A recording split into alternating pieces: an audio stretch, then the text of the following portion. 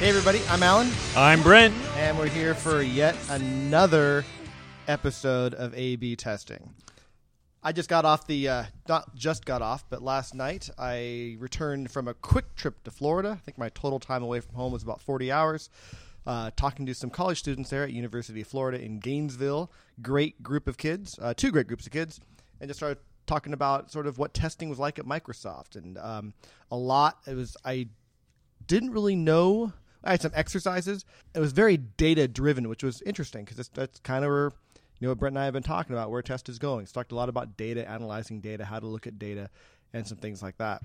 So Alan normally does these events, and it's been primarily around helping recruiting get people into tests. So what did you find different this time around? As the role evolves, I'm finding, when we go to recruit at universities, we show them the three Microsoft roles: program management, software development, and software testing. And if you were to ask them to look at those roles by title and, rank what they wanted to do, they go, well, I've gone to school to program, so obviously I want to be a developer. But if I can't do that, I want to be a program manager because they have manage in their title. And here's the real truth is that program managers don't program and they don't manage. And then they look at the last one and go, well, then I guess if I have to fall back on something, I'll be a tester. And we want to give recruiting a fair shake, a fair chance to land candidates for the right jobs. People are going to be successful in their career if they find a job that aligns with their sort of mental model and how they approach things. So what we find is in these classrooms, you do have people who want to take a design and implement it as, as has been spec'd for them and just, write features. And those people make great developers. And I asked him in the class, if you think testing is just writing unit tests and functional tests, that's great. You're probably going to make a great developer. Because we need people to think more systems thinking. And talk about program management a bit, too, and how it's project management, plus a lot of coordinating schedules, managing dependencies, looking at plans, making sure all the pieces are kind of put together. It requires systems thinking and people skills at kind of a high level.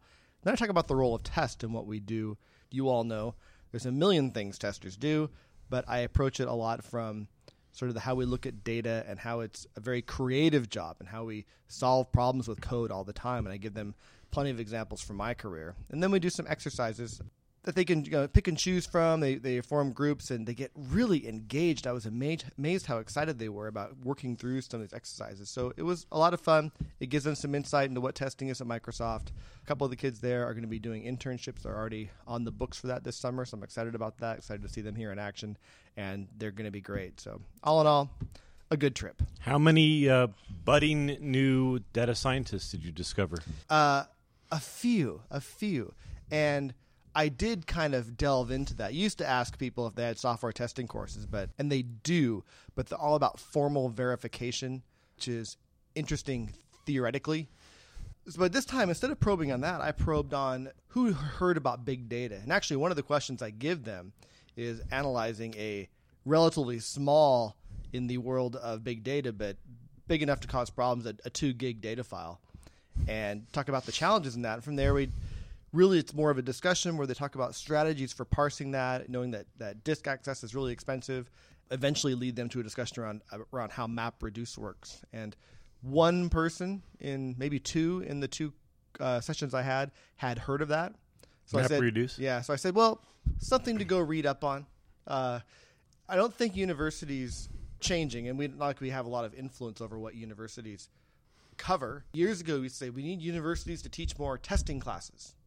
But we still need that, maybe. But what we need now is we need data and huge data and big data is becoming so much a part of how so many software teams do business that it's really important, I think, that budding software engineers of any discipline have at least basic knowledge of statistics and how big data works in order for them to kind of get a picture of what they're going to be doing in the industry. So I agree. We need more. We need more testing classes, but in a different context. It's more around how to test your own code. We need more TDD type classes. We need to train developers to do this up front. But on the testing side, do we really need all these statistics? Don't we just need people to produce great dashboards? Nice segue there, Brent. One thing I did get to do while I was off on my trip was I got a few tweets out, and one of them was inspired by a discussion I had the day before I left, and we'll just say it was a good thing I left. My tweet was, look, sometimes I just want to measure something because I think it will help me answer a question. And then in all caps, stop asking me to make dashboards. I'm all about I love communicating information. There's a value of that. But just because I'm measuring something doesn't mean I want to set a release criteria based on that or decide what the threshold is. Sometimes it's important for me just to know how many people downloaded this. I can do that without going, well, if I'm going to measure it, I should have a goal for what I want it to be. And I've been working with a lot of people who are really dead set on if you're going to measure it, you want to know exactly what question you're going to answer and what your threshold metrics are and what does pass and fail mean. Oh God.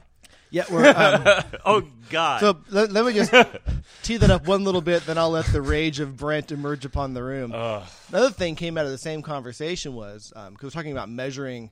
Actually, I put this in my last blog post, but when you're looking at a scenario, how do you figure out what do you want to measure to know the health or how people are using that scenario that will help you kind of answer some questions. And the dichotomous deterministic group wants to take those measures and determine pass and fail for the scenario, which I have a hard time with. But Brent, unleash your comments. Guys, first and foremost, stop building dashboards that say pass or fail.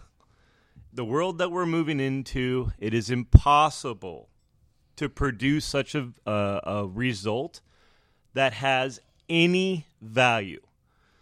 There is a place for this in the short term. We talked about last time about what and why we're doing these changes. One of the things that's also important is to address how we're going to get from here to there. I do think in the short term that there is some value in these dashboards.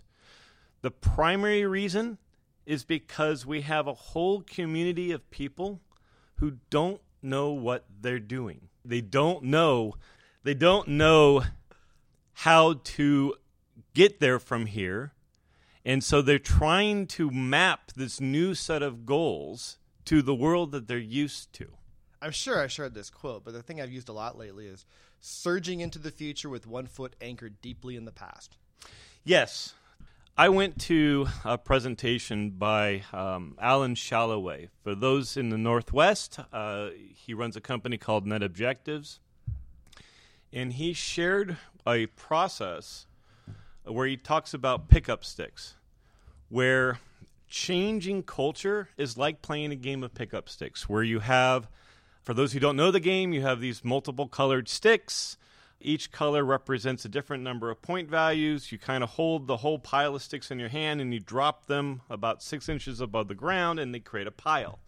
And then you take turns with an opponent pulling sticks off of the pile. And if you get a stick off the pile without moving any of the others, you get to go again.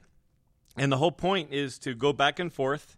And once all the sticks are gone, you add up points, and whoever has the most wins. Oh, I just realized this is a real game and not something you play on the Xbox. I'm with you now. This is old school game. Games that Alan and I might have played when we were young kidlings with our marbles and jacks. In pickup sticks, there's a black stick. It's worth 25 points, and generally, the person who gets the black stick wins.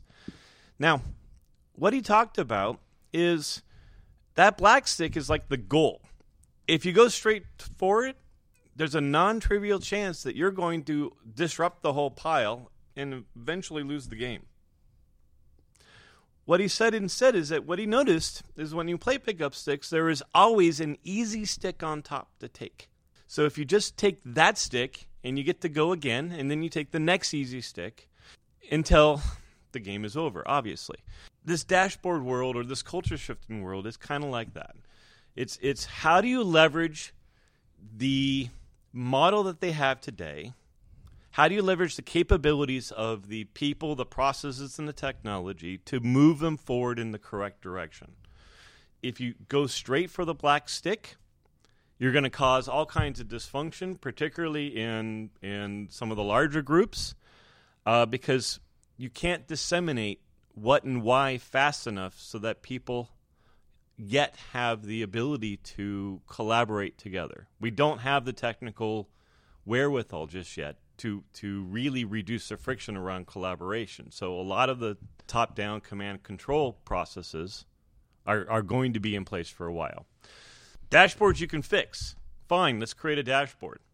But we're going to stop using pass-fail. What we're going to do instead is we're going to identify key metrics or KPIs that are important to the business. And do we have to call them KPIs? That sounds so old school and dorky. What would you like to call them, Alan? Swims. Swims. Yeah. Shit we want to measure. Shit we want to measure. Does that work for you?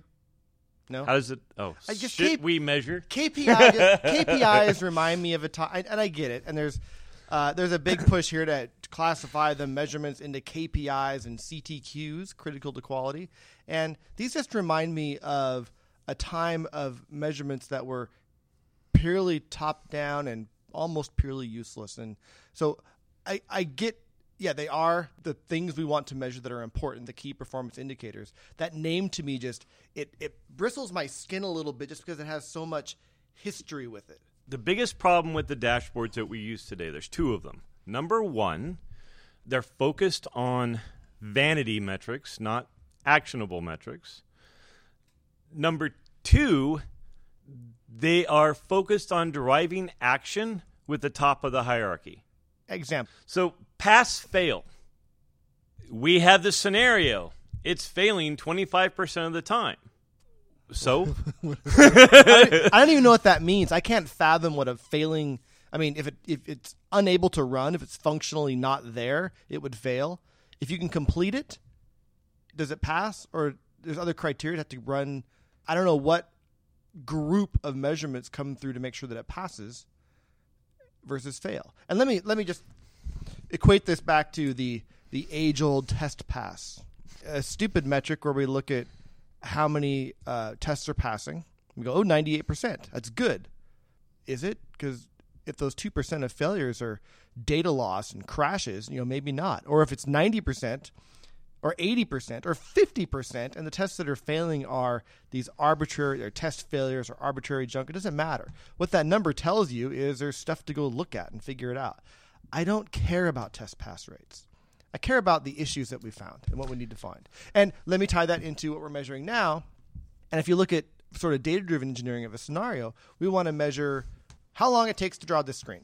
In my viewpoint, I want to know how long does it take this screen to appear, or our web page to download, for example, our web page to appear over n page load time is a common metric. So, but I don't know if I want to put the actual pass-fail number there. Page must load in 0.5 seconds or less.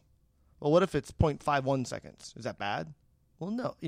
I want to know. I don't know where to draw the line, so I don't want to draw it. I want to know how fast it loads, but I want to look at it in aggregate and then look at whether if it's causing downstream effects, like if it's too long, are people leaving the site, etc. So I think that's a great example. So page load time by itself is absolutely a vanity metric.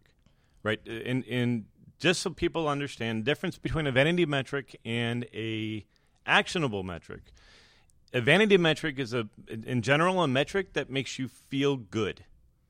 Right? Hey, page load time is down to 2 milliseconds. Yay, we go celebrate. When that's great for arguing for a beer budget, but for creating a solid business, it's not so good. What would be better is a ratio.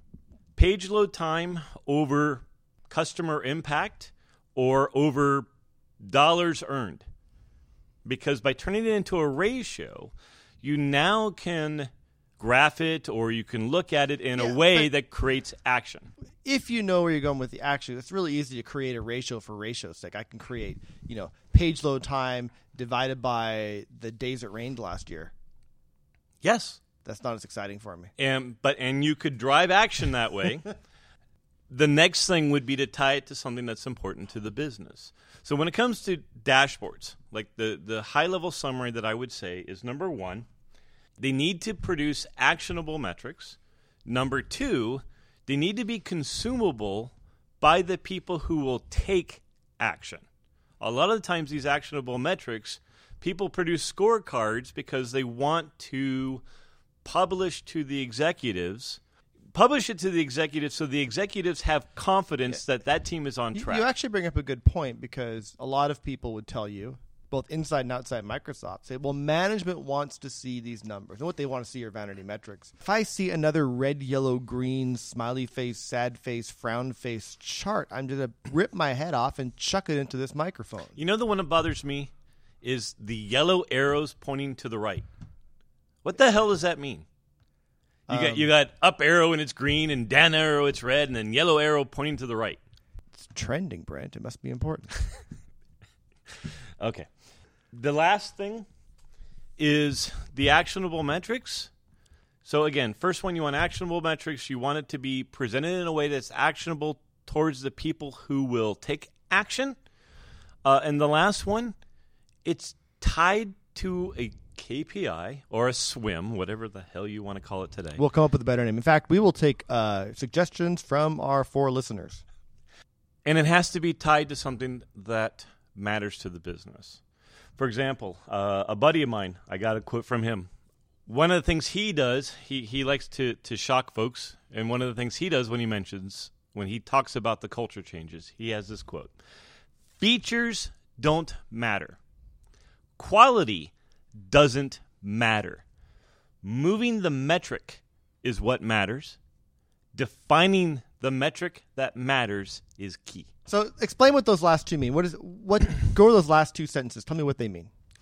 So moving the metric is what matters.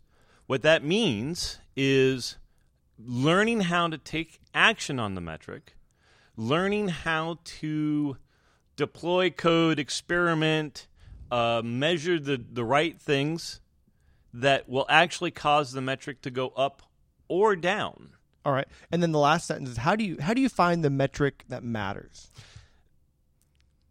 At a high level, you measure the behavior you want. So when you talked about page... But by measuring, I mean, we'll need a concrete example, because most things you measure, you'll get, whether for the right reasons or not. So you got to be really careful about defining that metric that matters. I forget the Hawthorne effect, yeah. Hawthorne's principle. People's behavior change in accordance to how they are being measured.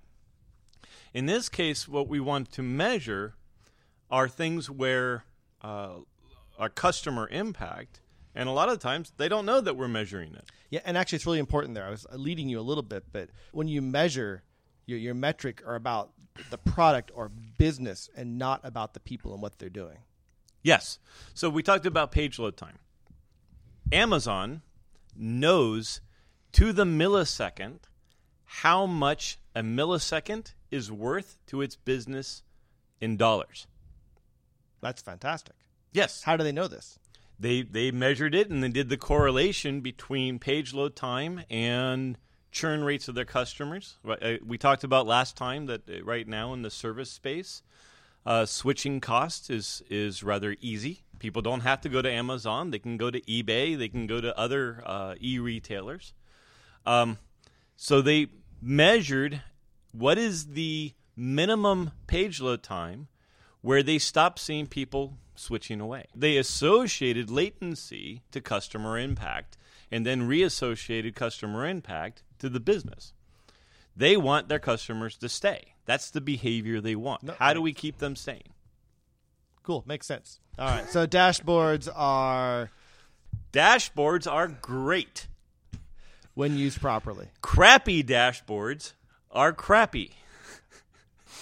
That is words of wisdom from Brent. Yeah. Anything else on metrics before we move down the Kanban list, the lean coffee list? So we have up on the board, we have a discussion around dashboards, and next up is estimation. No. Next up is you're screwing it up, Brent. Oh. Can you read? There's a 1 and then there's a 2. A 1 and a 2. This process works so much better when we're doing. There's not even a number by estimation. Matter of fact, there's an X through it. So, folks, I warned Alan beforehand. I have been up since 3:30 this morning. It is now 8 o'clock as we're doing this, and the coffee is just not working. All right, what do you want to talk about then, Alan? I would like to pause for a moment and give all 4 of our listeners a chance to weep a little for you. And then I want to talk about... All right, move on. You wanted to talk about shifting to a data-driven engineering culture and some pieces about that. Let's talk about that a little bit. Okay. So we've been talking a lot about what, why, and specific things that we see as problems, as well as, quite honestly, things that drive us crazy. If you look at the root cause of all this problem is really we have strong command and control structure within the organization, very hierarchical. And there was a historical context to why this was needed, but today there is so much data that as a decision-making framework slows us down. What we really need to do is entirely change the culture from one set of paradigms to a different set. To do that, you really need to use a process known as systems thinking. It isn't about how do we just fix dashboards. Dashboards is one bit. But in addition to dashboards, you got to fix the people. Yeah, there's a huge people problem. Great Weinberg quote, probably paraphrased, but he says it's always a people problem. It is always. And you're talking about systems thinking, and that's the challenge in making organizational change, is you have so many things moving at once, and if you don't try and get a full big picture view and only look at one part, you're going to screw something up, which isn't necessarily bad, but you're going to do better if you know what the effect is of making this change here. What will that do downstream? And working within a largest organization I've ever worked in at Microsoft. My team is very small, works within a very large organization, Windows. And he has a team of 1, folks. I work on a team. I work in a application group. I don't know what to call us. An organization of about 120 people that sits inside this behemoth known as Windows. I can't count that high. It's like a zillion. I don't know. Big number. It's many thousands. Yes. Anyway, systems thinking, in this particular context, there's really 3 things you need to change simultaneously. You need to change the people, you need to change the processes, and you need to change the technology. When we talked about the dashboards, right? Okay, we need to change what information is being communicated in that dashboard. That's a technology question. But we also need to change the processes. Right now, most of the dashboards, as Alan pointed out, most people are used to dashboards as a preventative measure. We need to see this dashboard all light up green before we can ship. Right? That's primary reason we see a lot of dashboards, at least in the test context. The dashboard that I'm talking about, that would change that model. Right? Because you're always going to have what's the current state. Well, you want to monitor more than for release criteria. You want to know what's going on, which is great. Yep. But we need to release more frequently. It needs to be green all the time, and when it turns to yellow or red, you'll get it back to green right away. Or green could be relative. Like the whole idea of green is that we have the ability to have a predictive model around what is the threshold, what is the acceptable value. One of the paradigm shifts that we will see people moving towards, right now we're all absolutist. Everything's got to be true, false, pass, fail, black, white. I hate it. Okay, we're gonna shift towards one that's much more probability based. There is a 77% chance that this will increase the revenue. All right, let's go back to the dashboard example. So if we have this dashboard that communicates this monitoring and it says, hey, this new deployment dropped the page load money KPI that I don't even know what it's called, but we talked about just a second ago with Amazon. We also need to change processes such that people know how to act on this data. Right? They're used to publishing the data, and now what we want to do is have the data pre-published. They're looking at it actively, and they're reacting to it. That will also cause people to be retrained, because the model that they're used to is, again, very absolutist. We create a bunch of automation, we make sure they all sum up the pass, and then we publish it. One of the key things that we'll have to change is reaction time. So we need PMs to be able to say, hey, I had this new data point. It had this customer impact. I don't understand why. They need to be able to either reach out to the customer directly or use the data to surgically understand what is the customer's intent. What problem are they trying to solve? We'll need quality engineer team, whatever. Whatever. Yeah. Titles need to go away. That's a different podcast. Go on. We'll need them to be able to do two things important. Number one, in this world, data credibility is key. When I say the page load time dollar thingy is up 2%, it's up 2%. One of the challenges we see right now reminds me so much of the automation problems we had yesterday, 10 years ago. Where I used to joke, if you got 5 test architects in a room, you'd end up with 6 automation harnesses. We're going to have the same problem with respect to metrics and data. We will also need to change processes and people around collaboration. Yeah, I think we're moving there, and a lot of people in the industry are moving there, and data is becoming really important. We get that, and it's going to be hard, and we're going to screw it up, and we're going to get some things right, and we're going to move forward. Brent's pointing at the clock, like I'm out of time. Like, no, I got time. So I think this is now third time when I try to do invisible hand signals, and he calls me out. But yet I refuse to learn this lesson. Yes, well, it's Brent, and we all know Brent. But Brent is right. That conversation is wrapped. We're going to move on to the mailbag. Yes, that's right. We got questions from our mailbag. I feel like we need like a little mailbag jingle, like in Blue's Clues or something. Mailbag, like that. Yeah, exactly. All right, something like that. I thought about it, but copyrights and things like that get in the way. When you go back and edit it, what you just did, just get a hot button for that. Yeah, I should, but again, I don't want to. I'd have Nicola. Who made Blue's Clues? I don't. Whatever company made Blue's Clues, like Nick Jr. would like sue me. It's like, I want all the money you've made off that podcast, and I would. But you could do like Vanilla Ice and just change the beat just a little bit. And I would say, no, I never even heard that Under Pressure song. Dork. So anyway, we had a couple questions. You're welcome to send them in. And I had a thought earlier. One time we should do have people tweet us questions live during our recording. Just thought for the future. Do you think our 4 listeners are up at this time? No, I have way more Twitter followers than we have listeners, so we can probably get some answers. All right, the first question is. Does that mean we have to do live streaming? No, just don't think too hard. I'll go with the flow. Mark asks 2 questions. First one is, how do you document your test efforts in such a fast environment, a fast-paced environment? I can tell you I'm going through a little transition right now as, again, working with some of my larger organization with 1 foot anchored in the past and surging into the future with 1 foot anchored in the past. So you're producing 30-page test plan documents for what you're going to release. But I got to tell month? You, there is my stance on documentation and planning is this.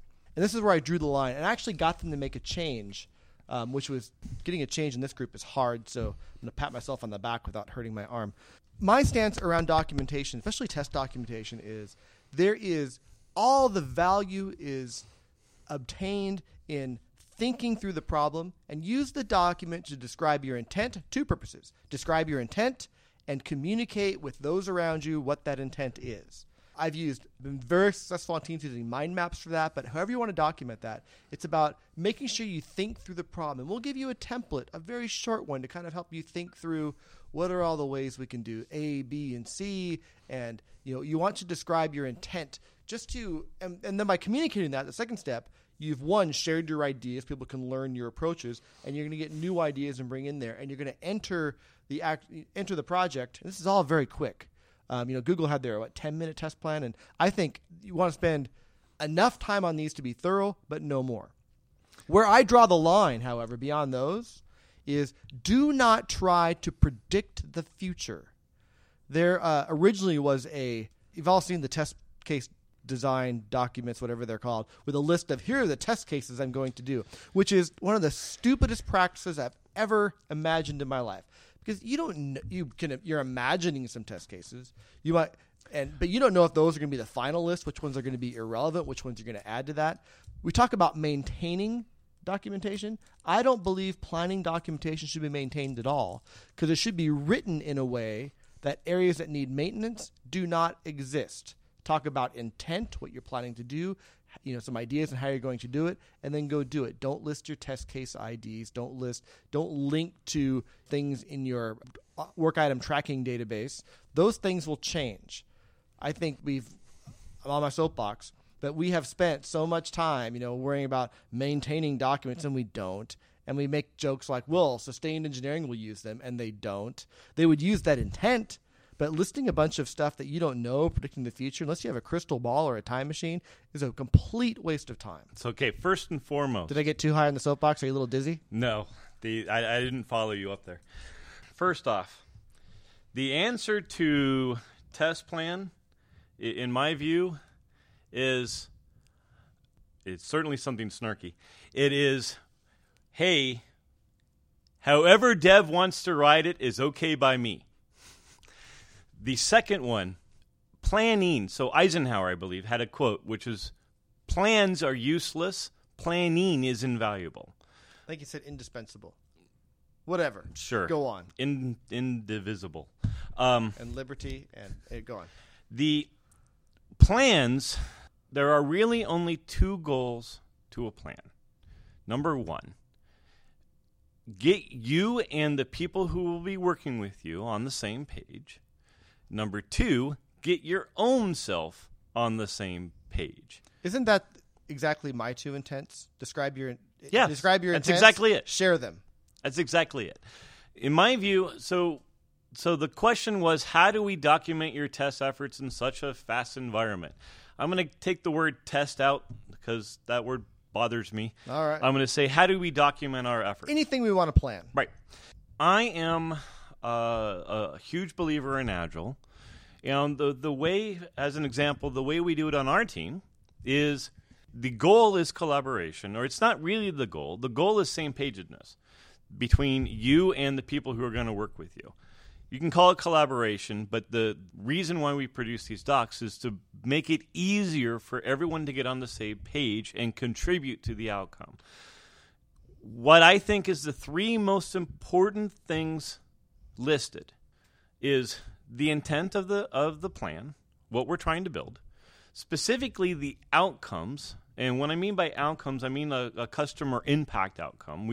We want this to boost throughput for our customers by 10%. You want to have an implementation agnostic plan starting off with, and then you want to have a measurement of success. How do you know if you're in the weeds? How do you know if you succeeded in this? That last one is the most important one forgotten, and it's the way you get out of this predictability BS. Because the measurement of success is what tells you, are you failing or succeeding? And the goal is to fail fast. I get you. I have an estimation story I want to tell. Okay. And really the answer there is, the long answer for the short question was plan just enough. And actually one thing to add is that one thing that helps us on our team is we're sort of scrummer, fallish, fragile, working our way towards agile. But one thing we do You're waterfall with short sprints. No. We're a little better than that. We're a little better than that. So don't judge if you're not living in my world, all right? And we do list every work item has, in the work item itself, we make sure people define what does it mean when it's done. And for me, what is the done list? What is the done list? And for me, I describe that as, I'm working on this team, we're trying to get better. I've found that describing done before you start eliminates a ton of the problems and helps focus the work you do. And I believe it is also the gateway drug to do using behavior-driven development, which is where I like to get the team. Yes. The biggest issue I've seen with that lately, though, is people are still defining done in terms of work items. I will have a database online. I will have a reporting online. And that's not allowed. Done means it will do this, and these things exactly. Yes. And then there's some other implied things about just the crossing the I's, dotting the T's, or whatever that thing goes. Yes. Anyway, let me tell my estimation story. Then we'll get on to the last question, maybe. So, I was sitting in a room. Another tweet I had to tweet. I had to sit next to a developer who wanted to estimate. I guess we call it costing now. These words. He wanted to cost every work item for the next year, and I got a little twinge on the back of my head, and you can't do it. And I asked him, so what granularity do you cost? He goes, man months. I got a little good. I got the little face, and I didn't quite wrap the telephone cord around my head. But I said, so that estimating, when you say something takes 2 weeks or more, it means you have no idea how long it's going to take. You just don't know. I know there are studies that say anything 2 weeks or more is, as a variancy of 200%. His justification was, I have done this in the past over 3 releases. I won't say which product. I'll be nice to him. And they've been remarkably correct. And I'm thinking, well, it's a falsehood because Hawthorne's principle in play. I don't think it's Hawthorne effect. And I don't think that's it. I think when you take, sure, if I put these huge wide swaths around how long I think things are going to take, not every task takes more time than it should. Some take less. So I think just the law of averages, when you say everything's going to take somewhere between 1 and 12, 15 man months to complete at a very high level, sure you're going to get that because, well, 1, you're right, you're measuring it, but 2, it's such a huge buffer built in there. It doesn't help you. It doesn't help you get better. It's just, to me, it's a fool's errand, a useless cause to try and estimate like that. So here's what happens. Here's what I've noticed what happens with people in that situation. So they have this pride point. My estimates are always accurate. Well, as measured by what? By my ability to deliver on the time that I set. Okay, great. Now, this person is often in a management role, and he has a pride point that my team will deliver on this. So the first question I ask these guys is like, I want to see your time tracking. I want to see how many hours your developers are working. Because I can guarantee you that team is working 30-hour days the last week of that month. 30-hour days, that's funny. Yeah, anyway, I had to get that off of my chest because it's just, look, planning is good. Predicting the future, don't try. It's a waste of time. So, actually, before you go on to the next one, there's a couple other things I wanted to say. Number 1, so in a fast environment, this is the number 1 dysfunctional thing that I have learned from Agile. Okay, and I will tell you, I despise the Agile Manifesto. Shit, we just lost half of our 4 listeners. Yes. You better elaborate. And the reason why is because it lays out principles, and if you read it, it says, we favor collaboration above documentation. No, what it says... And then you have a bunch of... Be clear, it does not say that. It says, this is good, but given a choice between this side and this side, we prefer this side. If you read the language of the 4 motto thingies, it says, favor this above this. Okay? Now, when it gets deployed with a bunch of old school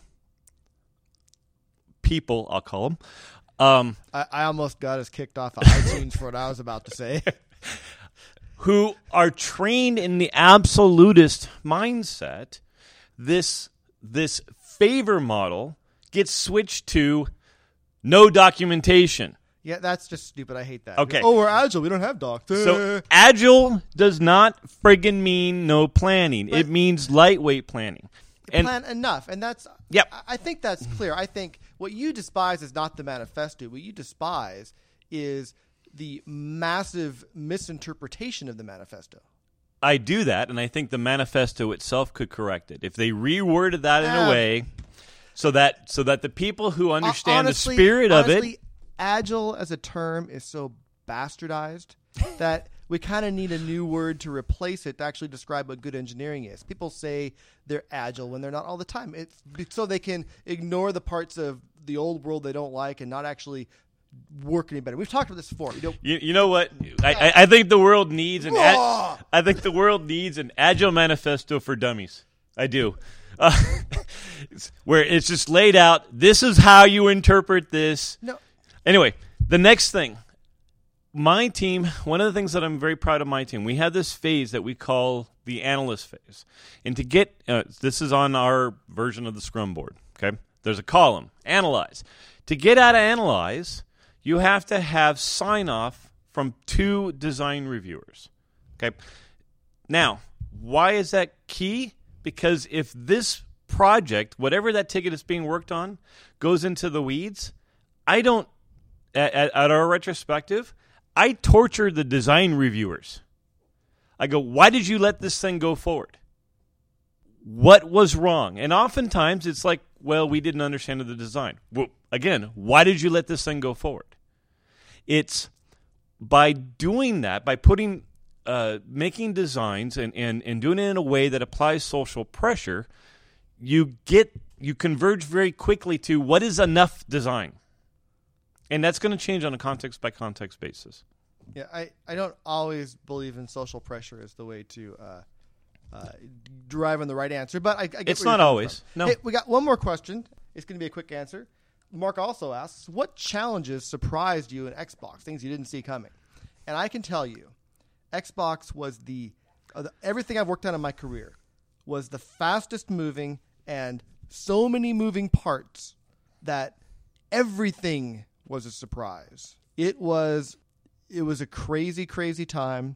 It was a load of fun, but I'm honest when I say that. I don't think anything threw me off except for maybe this 5-year-old hacking the password thing, which probably that's all I should say about it. But every day something was moving, something changing, and just keeping all the pieces glued together and the pieces bolted down to get not the product as much as our test infrastructure, and which was solid, but with the product changing underneath. It's a huge long story, but the short story is nothing surprised me because everything surprised me. Wow, that was remarkably zen-y or zany. I don't think. All right, everybody, that's all we have time for. All right, thank you. And see you next time. All right. Bye.